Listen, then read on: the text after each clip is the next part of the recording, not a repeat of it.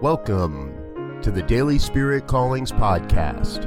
I'm your host, Robert Brzezinski, and I invite you to join me every day as we explore an affirmation, inspiration, and call to action for your life this day.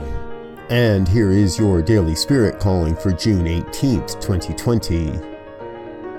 In this divine moment, I claim for myself an experience of true and unconditional love and support for all my endeavors.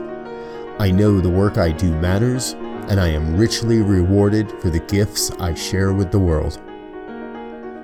We are each gifts of God being given to the world and ourselves. We each possess a unique combination of skills and talents.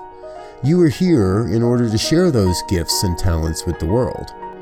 You are making a difference in countless lives simply by being you. Your gifts and talents are already making a way for themselves in the world. Today, you were called to make your way in the world, bringing your great joy to the world's greatest needs. Thank you for listening to Daily Spirit Callings. If you found value in this program, please share it with your friends. Learn more about Spirit Evolving Ministries at spiritevolving.com. Until next time, peace and blessings. Go forth and prosper.